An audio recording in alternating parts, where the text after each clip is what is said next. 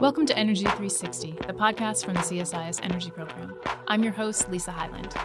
I'm excited to bring you today's special episode. CSIS's Andrew Schwartz joins us. You may know Andrew from other CSIS podcasts like The Trade Guys, and he is also our Chief Communications Officer. Andrew talks with Sarah Ladislaw about how climate change has risen to be a top priority for global leaders, something especially noticeable at the recent meetings in Davos. They explore how energy policy has changed over the last 4 decades, moving from a more straightforward policy issue to something at the center of economic growth, trade, industrial policy, governance, and foreign policy, and a whole list of things. They explore how the United States is addressing energy and climate challenges, not just the Washington response, but also from the state and local levels and from private sector and civil society. Let's turn it over to Andrew and Sarah now. Sarah, there's a lot going on in the world right now. We've got tensions in the Middle East. We've got trade tensions. We've got the Wuhan virus. Yet, when world leaders sat down to meet in Davos this week, basically the top item on all of their lists, most of their lists, was climate change. What did you think about that? It's both surprising for a lot of people, particularly the way that it came across in the World Economic Forum context, right? I mean, they always set the scene for Davos by asking people, like, what's the biggest item on your risk horizon? And 8 out of the top 10 criteria were all environmental impacts somehow related to mismanagement of climate change, right? And it is surprising. Like, it is surprising. And the other issues were like income inequality. There were a lot of income inequality issues. I mean, you know, nuclear war always like makes it up there because it would be so consequential if it happens. It's a big one. Yeah, it's a big one, right? But like, you know, by and large, when you look at all this tension, you're talking about geopolitical risk, all these other things. They didn't quite rise to the same level, although they were certainly flagged. I think it reflects what a lot of people understand and increasingly like have been talking about over the last several years, which is, you know, climate change gets to be one of these sticky wicket issues because it's not one thing. It's a whole bunch of different things, right? Dealing with climate change means you have to reduce emissions. It means you have to sort of change the way your economies are structured. Von der Leyen, the president of the EU, made a speech that basically said, listen, you know, we're going all in on a net zero emissions economy because we want to be the most competitive economy in the future. And so we're changing the way we do things. But it also means you have to think about food production and agriculture, how your assets or your cities that are located on coastal environments are, you know, susceptible to sea level rise. It just covers so many different things. And then in the weeks leading up to Davos, we had sort of the financial institutions like BlackRock and others sort of talk about, you know, how the investment landscape is going to change. And quite frankly, there's a lot of financial risk out there. And so I think because people have learned to connect environmental issues with just about every other aspect of, you know, human existence and the economy and politics, that, you know, understanding that we haven't really dealt with that issue, I think really sort of raised to a level of strategic significance it hasn't had before. And that's certainly been true of our work as well in the energy program here at CSIS. Where climate change, no matter where you look, is sort of one of the issues that is sort of shaping the way that we have to look at the energy landscape going forward. Has it come into even bigger focus for you these days? Yeah, it has. I mean, I would say, you know, the energy program here at CSIS has existed for 40 years, right? It was born out of the wake of the Arab oil embargo when, you know, energy went from like this boring topic, which was, you know, how do people produce energy for just normal economic livelihood, you know, from, you know, we used to be back in the day of agriculture into the industrialized sector. But then really, you know, understanding that we had to trade energy across borders, and that trade in energy led to strategic vulnerabilities, was really the sort of heyday of energy becoming a strategic and a geopolitical issue. I would say climate change has done the same thing for energy in a more contemporary context, which is the idea that in order to manage a big global issue, you'll have to do what is fairly unprecedented, which is change the entire energy system, which is 80% reliant on fossil-based fuels today, to a zero to net zero carbon emitting energy system in just a few decades. There are very few types of challenges that the world has ever faced that has that scale attached to it. Now, while this was high on most global leaders' lists, the Europeans, Pacific Rim nations, and others, wasn't necessarily at the top of President Trump's list. Yeah. So how are we dealing with that here in the United States, and why isn't it at the top of his list? I think there's two issues related to the way that the current administration and certainly President Trump think about climate change. And part of it has to do with a phenomenon in U.S. politics that has been true for quite some time. I'll talk a little bit about that, but I want to say at the outset, I think it's actually not reflective of where the vast majority of Americans are, and certainly the vast majority of companies, corporations, investors, state-level policymakers are really on this issue. We've seen huge amounts of movement in terms of what state-level policymakers or city-level planners, very large corporations, very large investment houses are saying about what they're willing to do to try and transition to a low-carbon economy, not just because they think that it's good for the world, but because they do think that it's good, for their business. I think that the Trump administration in particular doesn't regard that as a priority, one, because they do reflect a very real sentiment in U.S. politics, which is to deal with climate change is to put yourself at a strategic disadvantage. This president is all about righting the wrongs of the U.S. putting itself at the strategic disadvantage for the good of the global good. What is it? How does it put us at a disadvantage? So the narrative is that, essentially to be able to pursue a low carbon future, you have to do things that are costly. Now, that was very much true, 30 or 40 years ago when, renewables and a whole bunch of other technologies that'll be required for that kind of transition were not as competitive. Today, they're much more competitive. It will still be difficult and will take some effort to be able to reduce emissions, one, as quickly as we're supposed to over the next several decades, and two, once you get to 50 to 60% emissions reduction, once you get outside the electric power sector, all of that stuff becomes a little bit more complicated to do.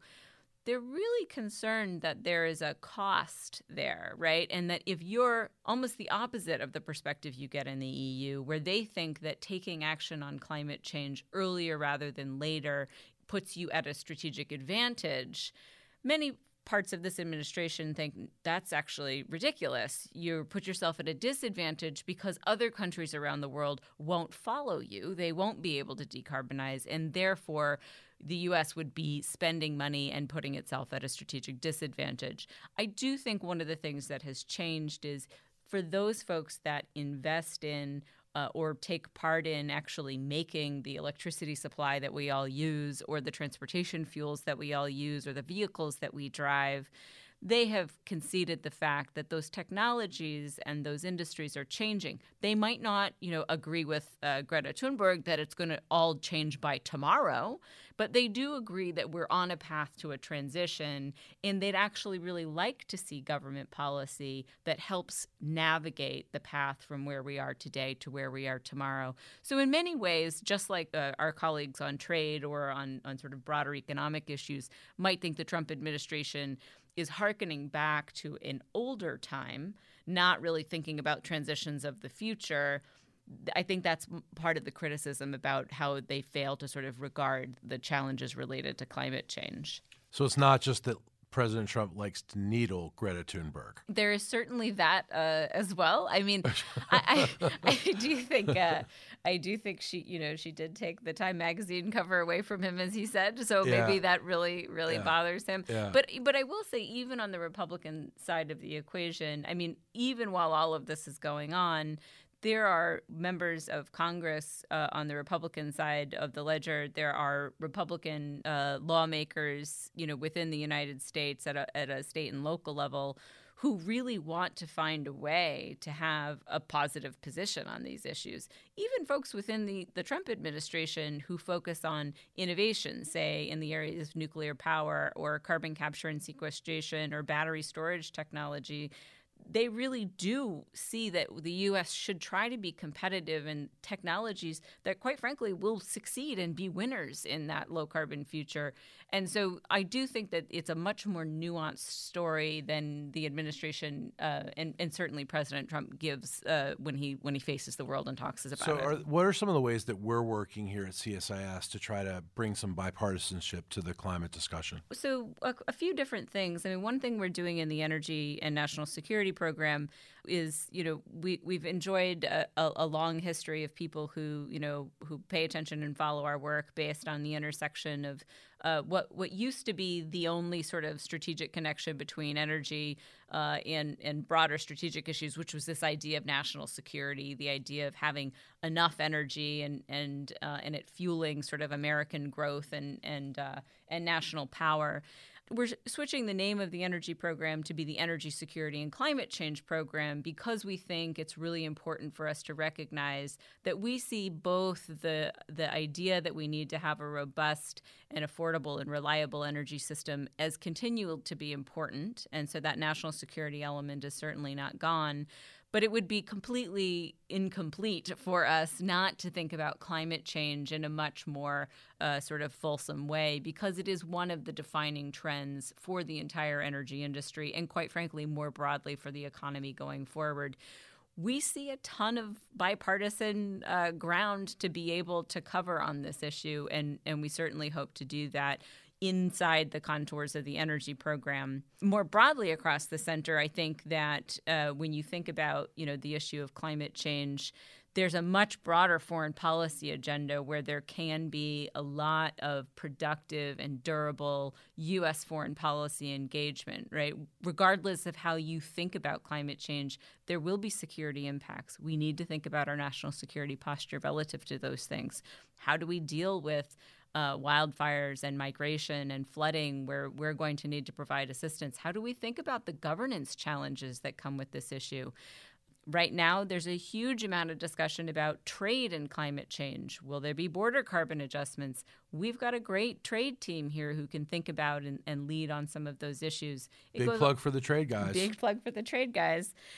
So all the way down the line, from our food security to our oceans program to our development program to all our foreign policy teams, there's lots and lots that can be done so that the U.S. can have a more forward, more strategic posture when it comes to engaging on issues of climate change, and we hope to do that going forward. Well, so you just brought something up that is really interesting.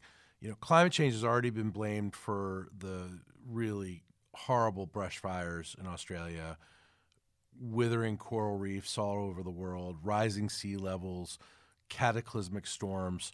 But something else is happening now. It's also starting to be the subject of talk that it could be blamed for the next financial crisis. Mm-hmm.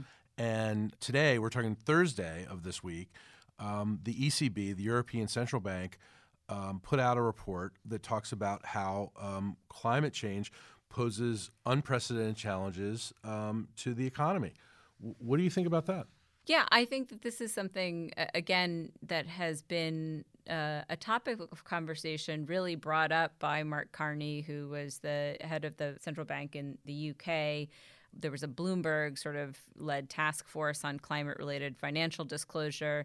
All of it is to say that, folks who are looking at the financial sector, particularly in the wake of the financial crisis, the housing crisis, where the whole point of these reviews was to take a look at where is there risk that we're not really thinking about in the financial industry, and how do we figure out what that risk is? And so the financial community has spent a lot of time over the last several years, including central bankers, trying to say, well, what's the risk of climate change to all of the assets that have value that make up the basis of our global financial system?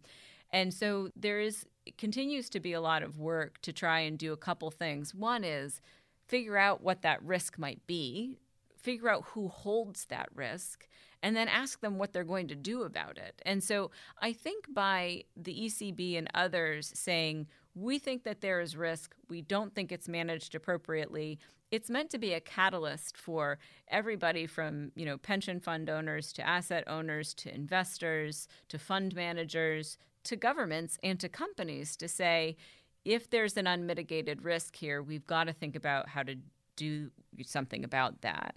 Do they currently have the tools to deal with any of this? Sort of. I mean, I think one of the issues was one, coming up with a methodology for thinking about this, right? So there's kind of two kinds of risk. One is physical asset risk, right? So you have all these risks to the natural environment, and who owns that, right? So if you hold municipal bonds in a particular town or something like that, and that town continues to flood over and over again, who's held liable for those things, right?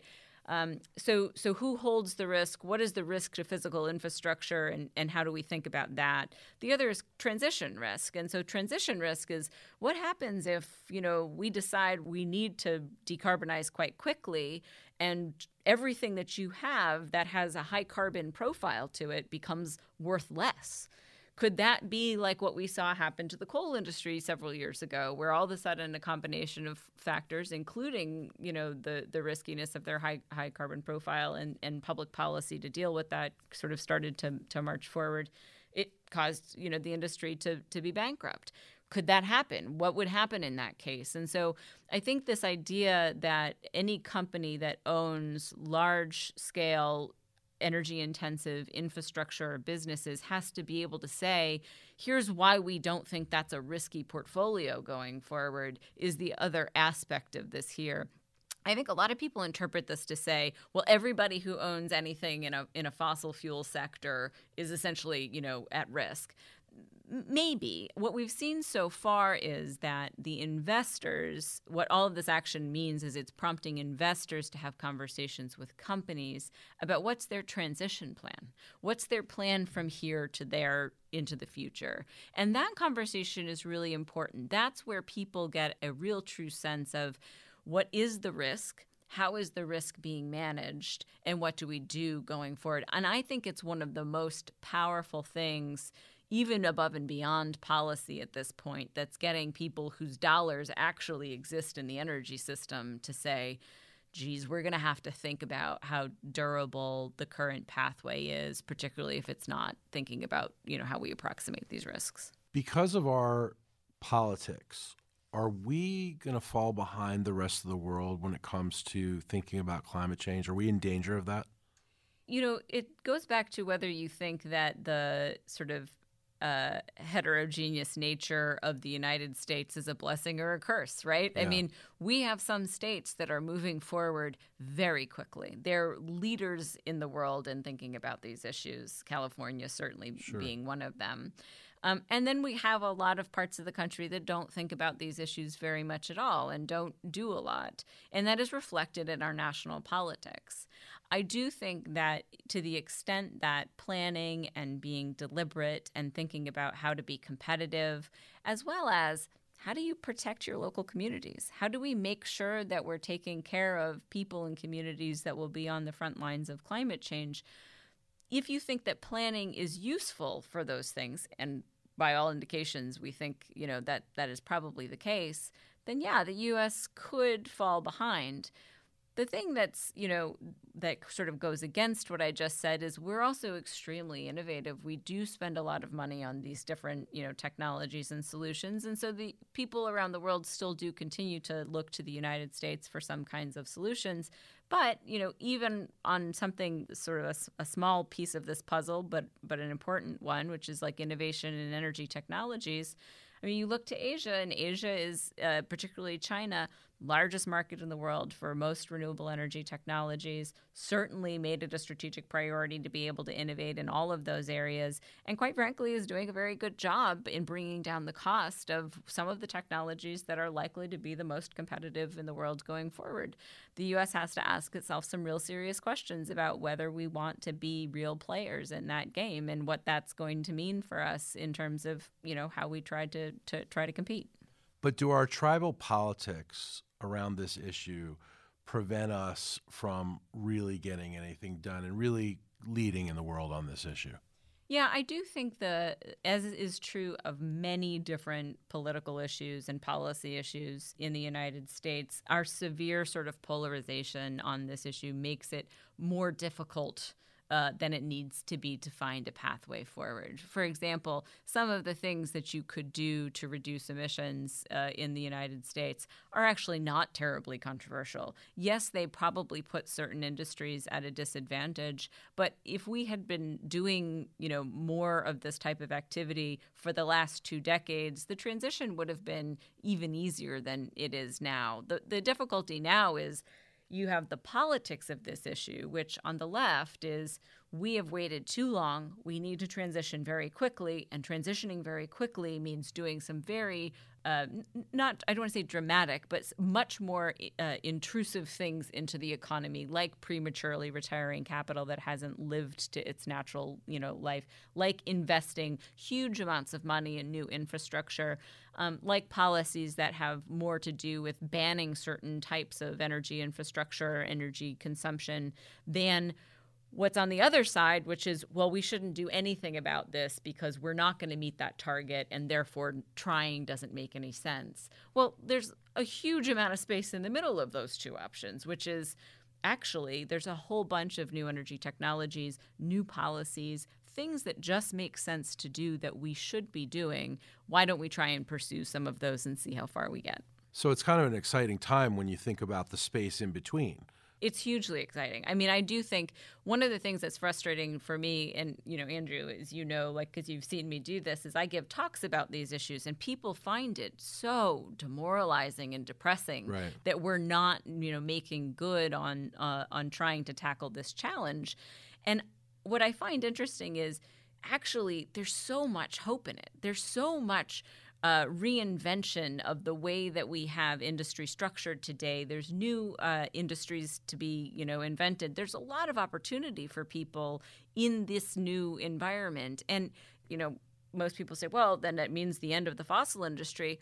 I don't know that that's true. I feel like if we had a much more inclusive way of going about talking about these solutions, we could feel very hopeful about the potential that it gives us, particularly for the United States, thinking about how we work with countries around the world. It gives us a shared enterprise, right? A shared thing that we should be, going after as a global objective. And I really do feel like we've got a lot of the component pieces of what we need to tackle the challenge. Well, I get excited and we talk about this all the time when we're not doing podcasts, you and me, is about plastic in the ocean. And look at how we're starting to really lead on that. That's become an issue where we have paper straws. We're really being, more mindful about how we consume plastic in this country and how we deal with plastic.